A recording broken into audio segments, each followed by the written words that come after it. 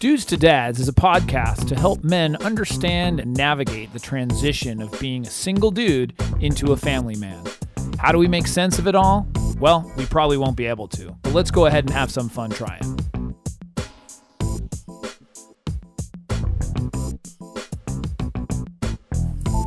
And we are back. We are back. I'm Jason Kreidman. I'm Alan Bush. And this is Dudes to Dads.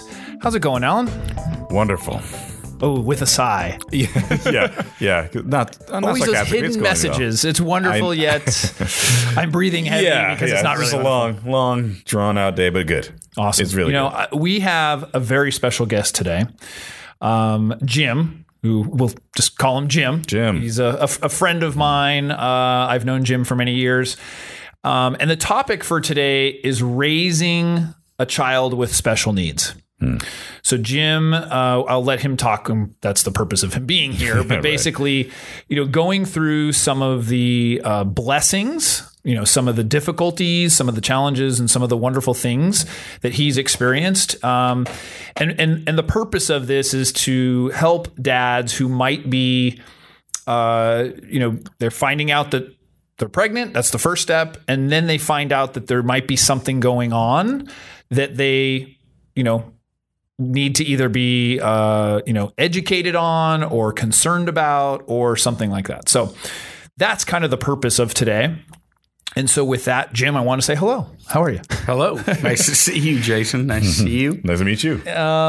So why don't you give us just a brief intro to your son? You have an only child.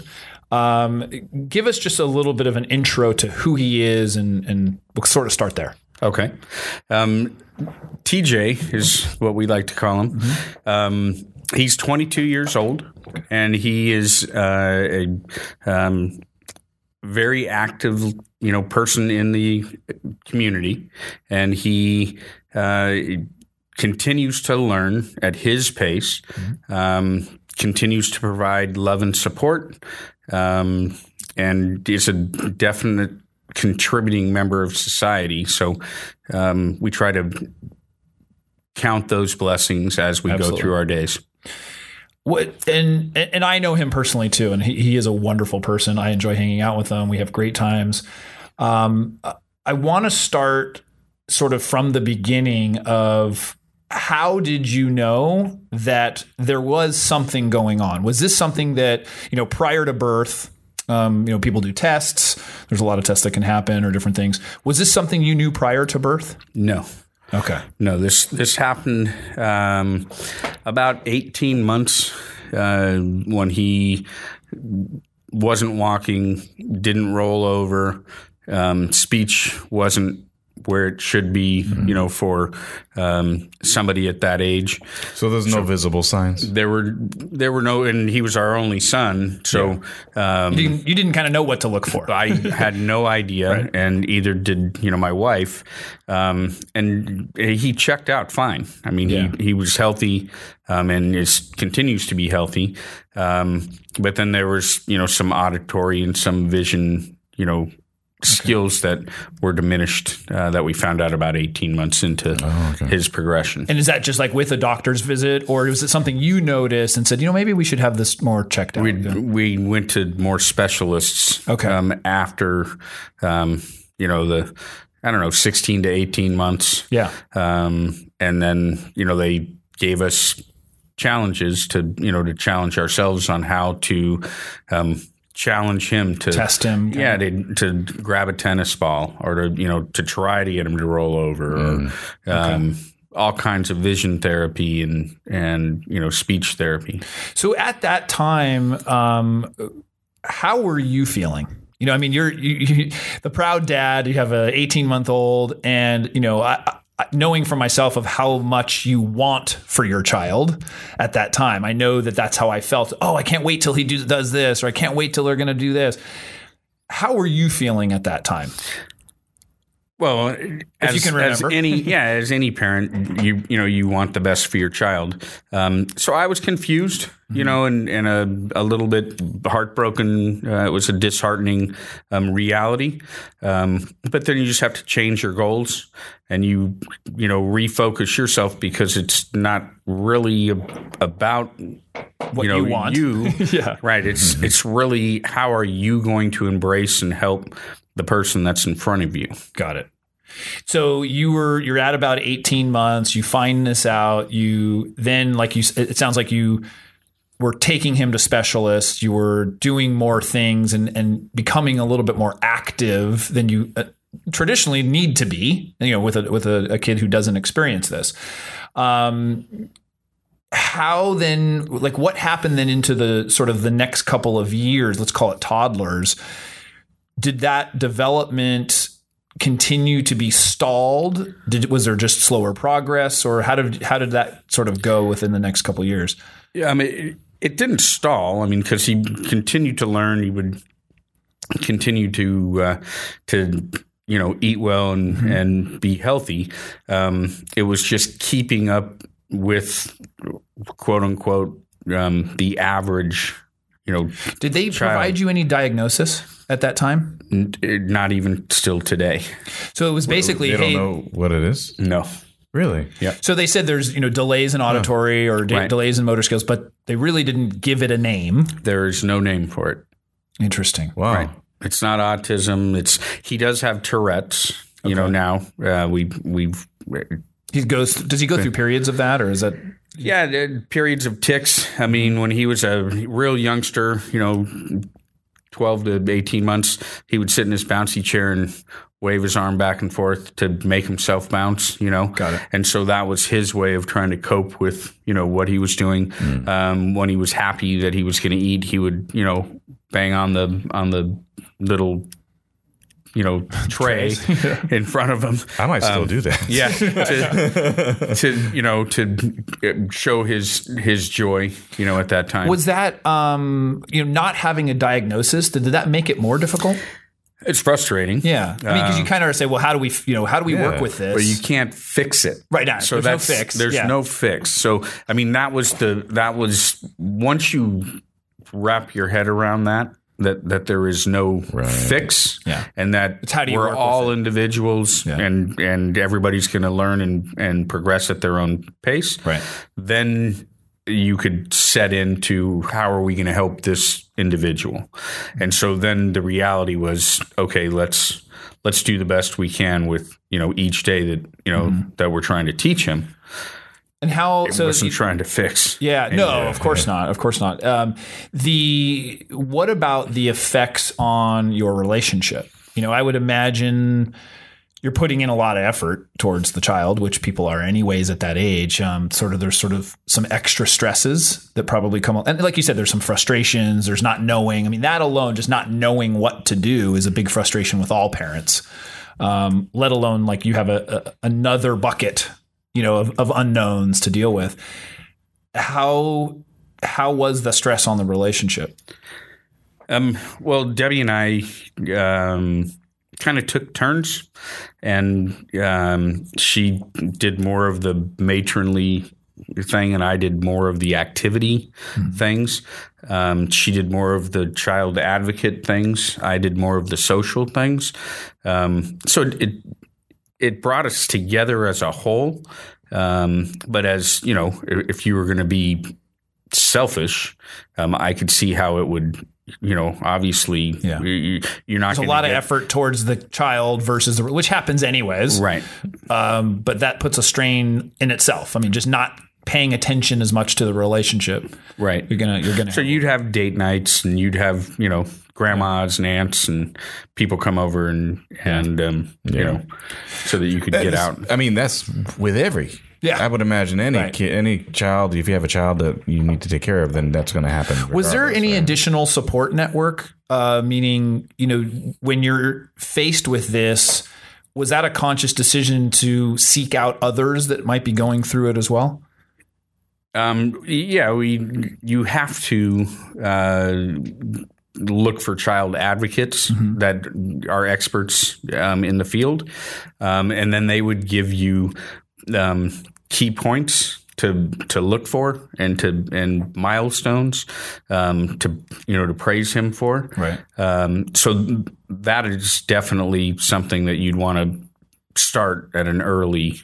Yeah, I guess I was thinking more of. And the reason this came about is I knew somebody who had somebody that was in their family with some severe issues, and one of the things that helped the child the most was the socialization with other children who were experiencing the same thing. So I didn't, that's one of the things, I guess, when you don't have a diagnosis, you're sort of limited to that. It's like you said, if you have autism, you hang out with other kids that have autism because then they understand each other or whatever. I'm ignorant to that, but I'm just saying, did you have that social outlet at that time? Well, we chose to go the opposite direction. Okay. Knowing that he had some limited skills, we let him. I was kindergarten dad. Got it. So I took 2 years off. Debbie took 5 years off, and we kind of went back and forth. I was kindergarten dad and got him socially entrenched with the community at a very young age. And so you were all in. I was all in, and which I know you like that term. All in. I love that term. And he embraced that, and I think that helped a lot of the children that were his age at that time to be more compassionate and to accept him for who he is. At that time, because I know now there's some differences where children who have some special needs typically have an aide if they're in regular school. At least where we live, they have an aide who's literally, in most cases, with them full time within the public school. Was that the case early on? No, he definitely had preferential treatment of sitting close to the front of the class, so that he. But he was in regular classes. Regular classes until like middle school. Once he got into middle school, then he would have at least one class that was just a special needs class, and so that they could try to a little more focus on the reading, writing, and math. And then in high school, he went through it's called the TAPS program, and it's just a transitional educational program So were his classes different from the other mainstream students? We still let him and encouraged him and talked to the staff to have him do at least 2 other classes outside of that. Got it. Outside of those services to keep him ingrained in the school and not segregated. Right. Yeah, I could see, it's pretty commendable. Obviously, you don't think of it that way because it's your child and you're just doing it. But the idea of how much you put into it and going all in, and the idea, I'm going to take off 2 years and I'm going to dedicate myself to my child's education and make it. I mean, that's awesome. And your wife doing the same thing. For people who might not have the ability to do that, whether it's a lack of income, lack of support around them or so, are there anything that can you suggest now? I think it might be a little different where there are aides, there's maybe a little bit more assistance from the state and some other things, but how can somebody do some of those things that you did? Like if you say, well, make sure you're showing up to PTA meetings, make sure you're involved and the other parents, and make sure, there's some things like that maybe that they could do that aren't quite them having the full-time ability to do that. Right. I think one thing that is key is understanding and knowing the staff.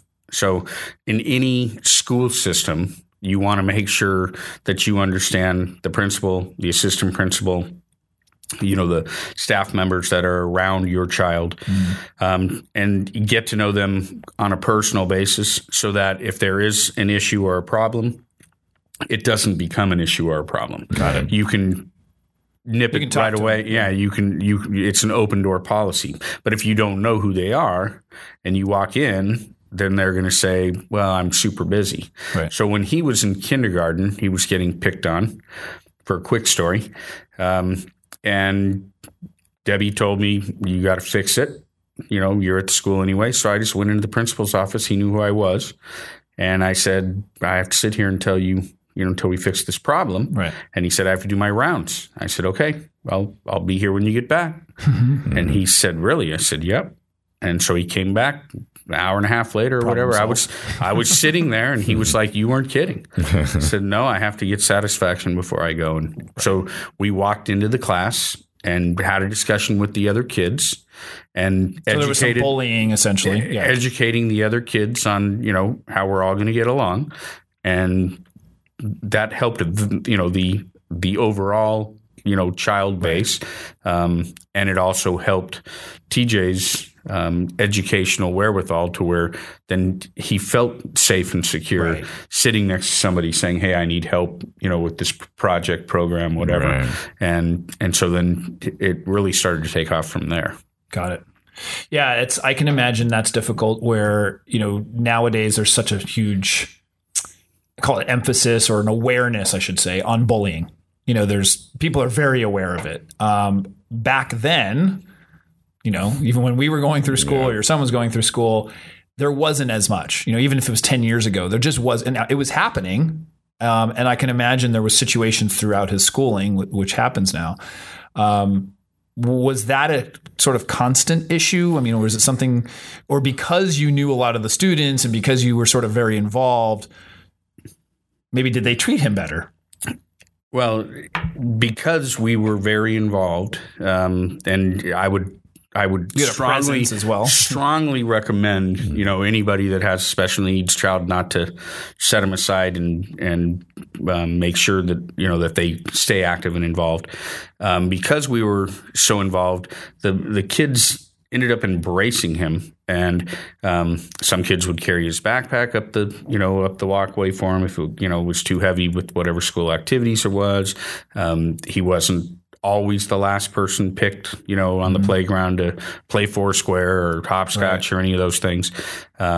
So I think that keeping them involved, there was there was acceptance. There was definite acceptance by the children at a young age. Yeah, that's which is commendable for them. No, I think kids have a certain amount of empathy when they realize that that person needs help. When you can make that aware to them, then they okay, let me make sure I'm not being a jerk. When you don't, when you're just kind of the average kid, like when you just get picked on, whatever. And if you don't realize that you actually have something that's wrong, or there's something that's not as quite as what they have, then they'll develop that kind of natural empathy. I don't recall in my schooling that we had much education or communication about children who were different, who were considered, whether it was physically different, mentally, whatever, because I remember there being students like that, but I remember it's kind of it was up to the parents to kind of say, don't, treat everybody equal, and sort of those lessons versus actually having some communication within the schools that are saying, hey, there's going to be kids who learn different, look different, and that comes from anything, whether it's races and everything else.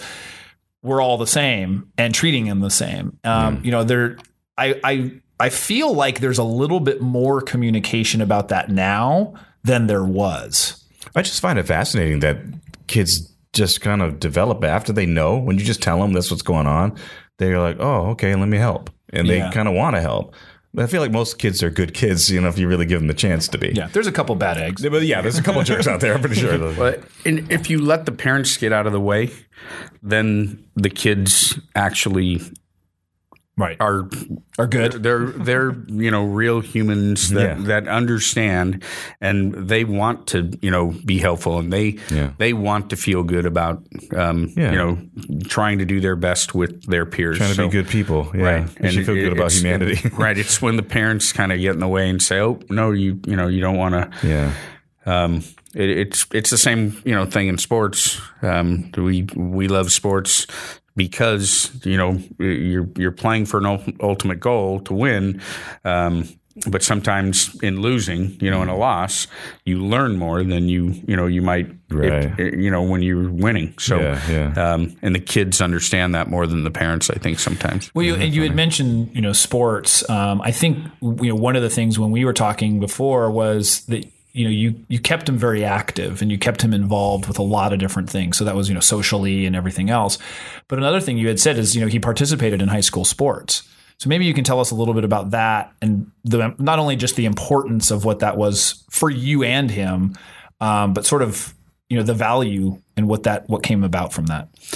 Yeah, at a young age, all kids will play soccer and t-ball and things of that nature. So we did that. But basketball was something that, as long as you could run, up and down the court, and at a young age, you could actually travel and they wouldn't call it. So as he got older, we wanted him to continue to work out and exercise. Yeah, exercise. And football, he could help by being a manager and moving around on the field there, but we didn't want him to get hit. Baseball, hand-eye coordination just wouldn't get it. So basketball seemed to be a natural fit. He's a darn good shot too. He's pretty good. Yeah. So we took on to basketball. And Coach Cassaw, I called him when he was going to be a freshman in high school and said, I want my son to try out. And he was like, oh, no, another dad that wants his son to try out to get a preferential treatment. And like 3 minutes into his tryout, he's like, all right, he's on the team. We'll make sure that, we have a spot for him. So they, literally carried a few extra kids because TJ was on the team, and some of these other parents were like, hey, I know they're not going to get a lot of playing time, but we want them to work out. We want to be a part of the team. We want them to be part of the the high school. So there was experience. a couple students that were like that? A few students that were like that, and they they weren't like the studs. I mean, if you were going to have a team, even in pros, you have 12, right. And only about 7 play. Right. So they kept 20. One time. So, so these kids could work out and have feel after school. Yeah, be a part of a community inside the community. And he, was on the 2012 team that won the southern section of state and went the furthest that the school has ever gone. So.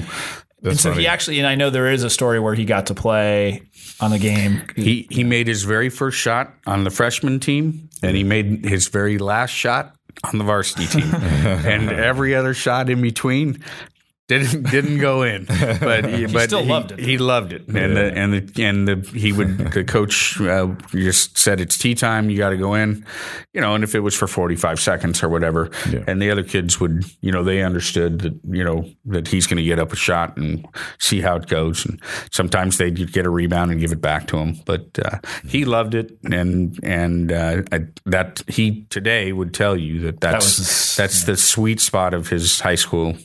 That's cool. Memory. Yeah. Working out and just getting that exercise. Or being a part of something. Being a part of the team. Yeah. My high school, they let anybody join track. You didn't have to try out. Mm-hmm. So while there was obviously some winners, the fast kids, anybody who wanted to run could run with the team. Right. And it would be in the meets. It would just be like third string, fourth string. It wouldn't be on the seeded heats. You'd be on the kind of lesser ones. I was somewhere in the middle. There's something to be said about that, with whether you're special needs or not, but the idea that when a children wants to participate, to allow them to participate, the idea is, it just seems like that through those growth stages, and especially when, they're going through teenagers, awkwardness, they just want to be a part of something. Yeah. Every kid just wants to feel they're a part of something. And when they're not, we've talked about this, where they're not a part of something good, they're going to be part of something that's bad. Mm-hmm. And the idea of being able to allow them to participate seems like a very good idea. Yeah. Yeah. For sure. And so transitioning from kind of going on the timeline of, going from high school to now being an adult, he's now of adult age. How was that transition? While some of the students are, going off to college, or they are going and getting, a career, what was that sort of transition then after high school and saying, okay, now what are you going to do? Or what's the next step? Well, I think this is the toughest stage, that he. For him or you? For him. Okay. For Debbie and I, the rule of the house is you have to go to school and work some job. So through high school, he found work and he's continued his education, which is good. But he sees his friends go off to 4-year universities, but a majority of them have come back. So we kind of try to keep him, to where it's realistic for you to, want to do that. And we would like you to do that.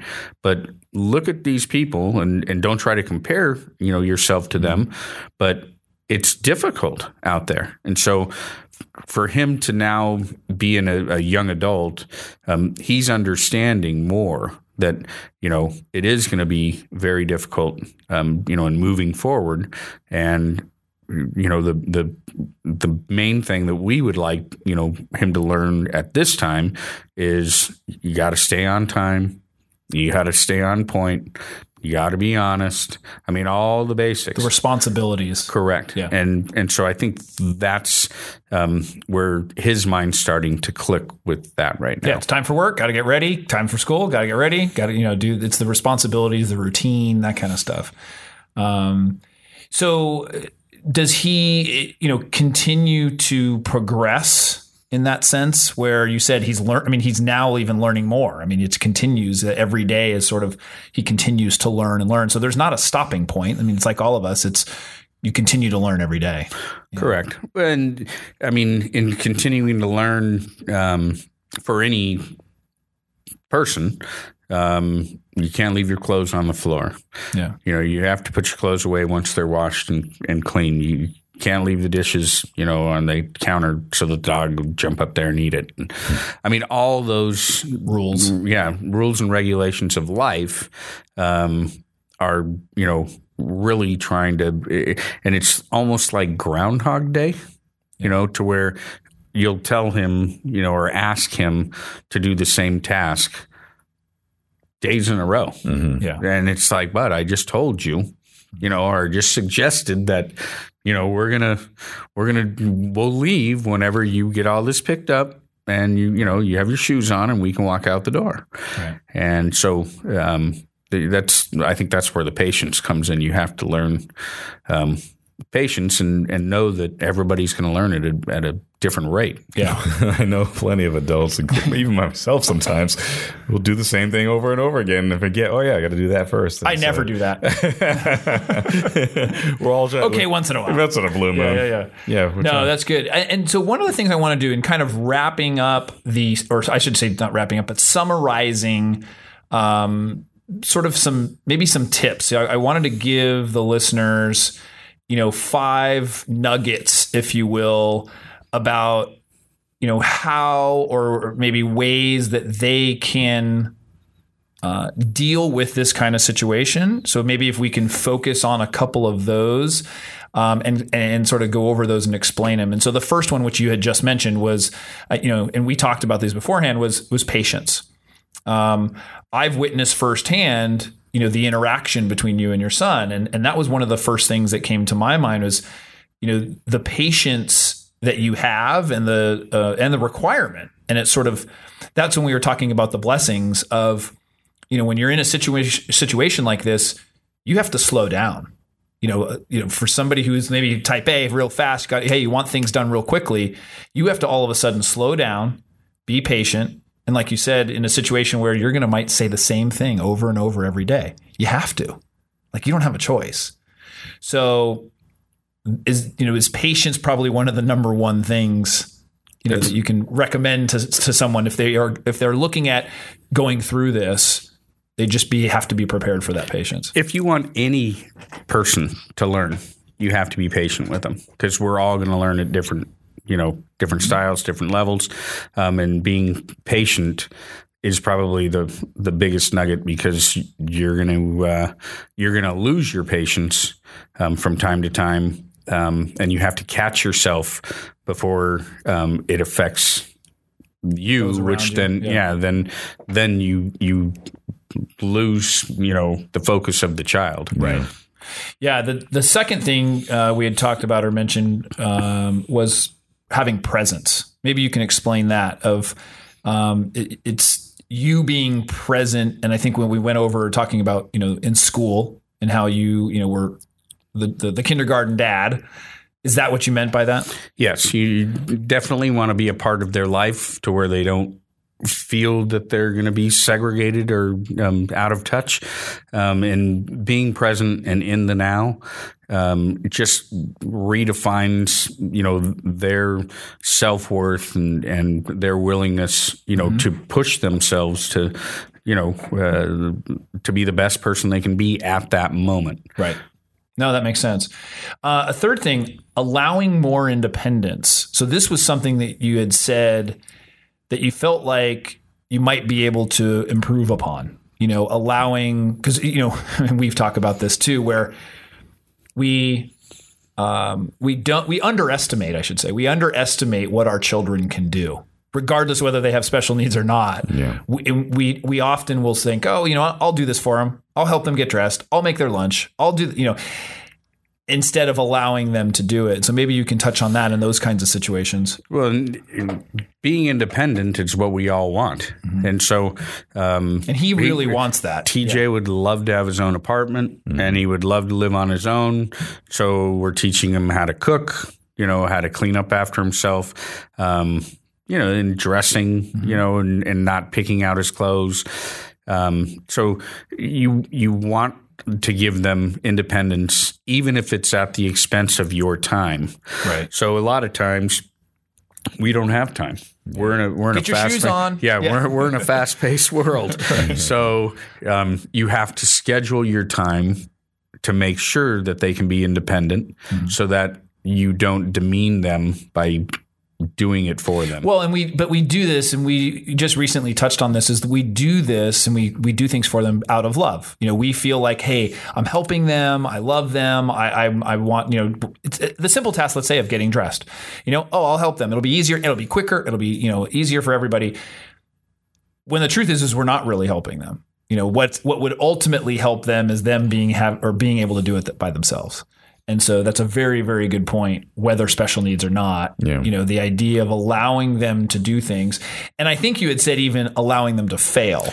Correct. Well, and they have to pay the consequences. So if you're going to be independent, you almost protected them too much. Correct. Yeah. If you allow them to fail, so you're going to be late to class, well, then you might not get to go out for recess. Right. So instead of us rushing them in the everyday consequences of life. Mm-hmm. And you feel like you might have protected too much against that, or didn't allow him to have that at a young age. Yeah. And now he's over the top, independent, and very much on time.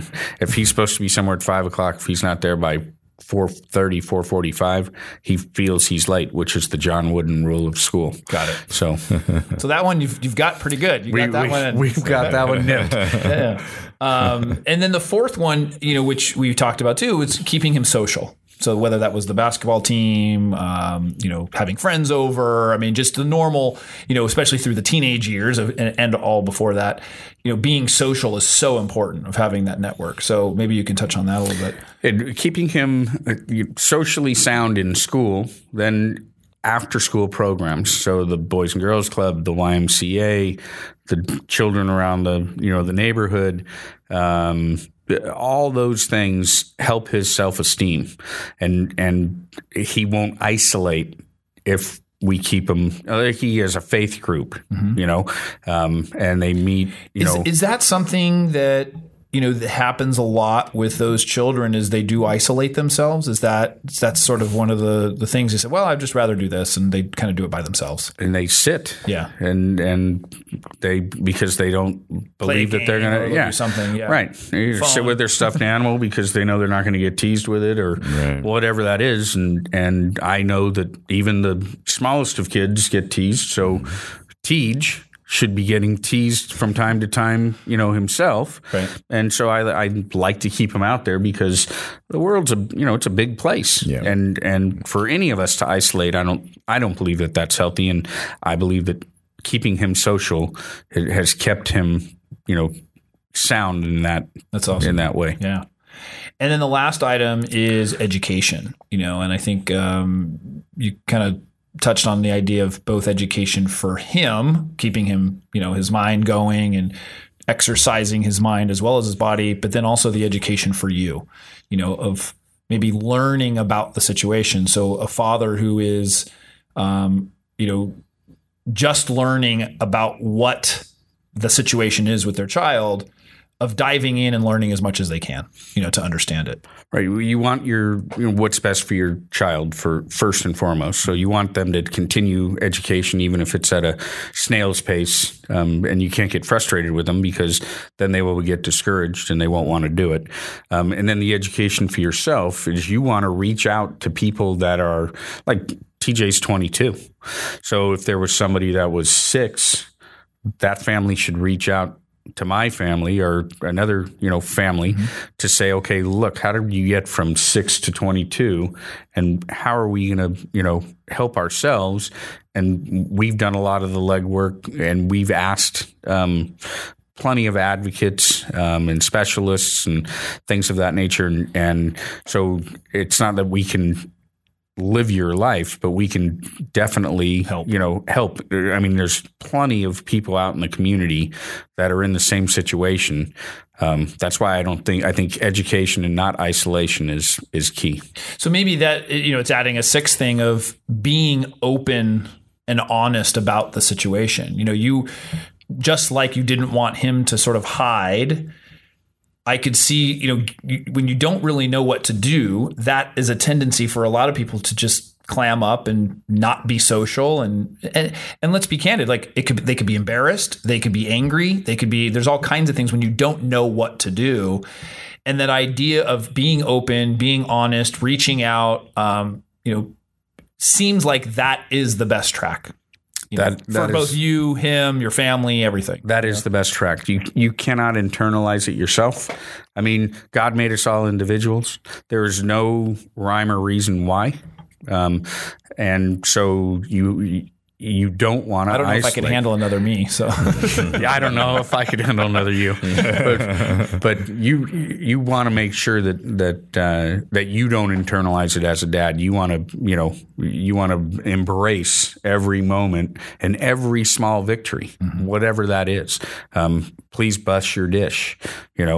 Please put your shoes, over by the front door so that you know where they're at. Right. Put your keys in the same spot every day. All those little victories are what you really want to do as a dad, and not just, isolate your child or get frustrated with them. It's healthy for both parties. Right. Yeah. No, that's awesome. I really, really thank you for sharing the story. It's really important that dads understand when you're facing